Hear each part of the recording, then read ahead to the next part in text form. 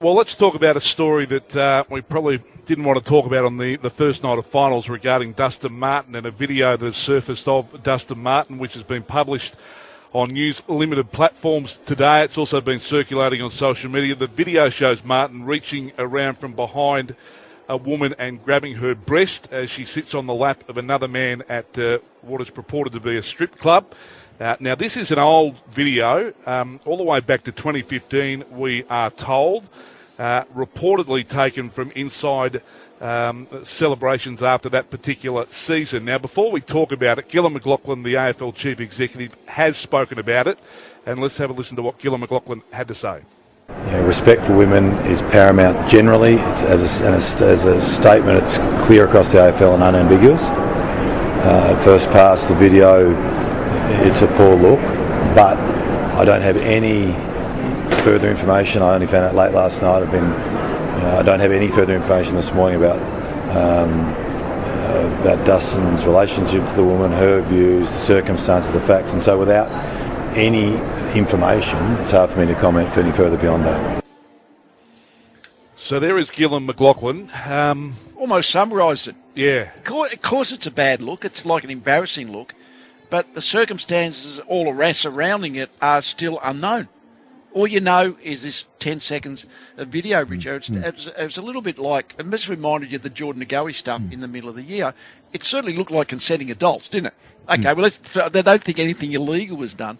But when the AFL have got the respect and responsibility policy, then I'm not quite sure that's an umbrella over anything that... Sort of a catch-all, isn't it? It's a catch-all. But it didn't, but we're talking about circumstances we yet don't know, and clearly the AFL have to try and investigate, find out all the circumstances, then you decide is there anything or nothing to do. No, I think Gil summarised it pretty well there. I mean, obviously, clearly anyone looking at it, you go, so it's not a great look.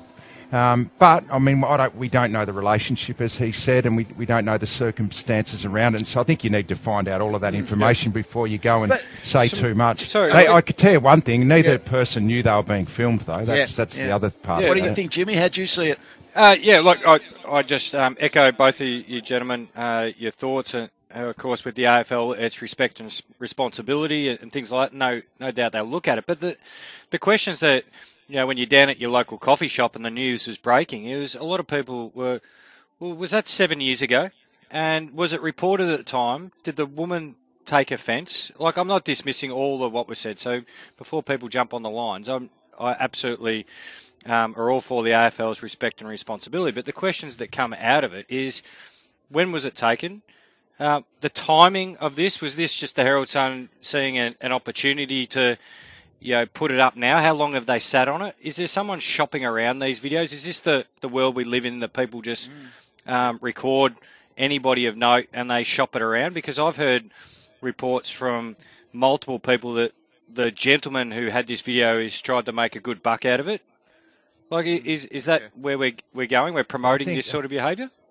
I think, unfortunately, it's where we are now with every venue you go to, people, and we're not condoning any sort of 100%, Richo. But people do have phones, and they film you. So, but that's the situation you find yourself in. I think it was 5 to 7 years ago. I'm hearing it was 2015. Yes. That would be the only point I would like to make. I don't know the facts, so I can't really comment until I have all the facts in front of me. I'd love to know, but I mean, people do. Dustin Martin would have changed a hell of a lot as a person from 2015. Like a teenager, didn't he? I mean, he was video. 22, 23 years of age.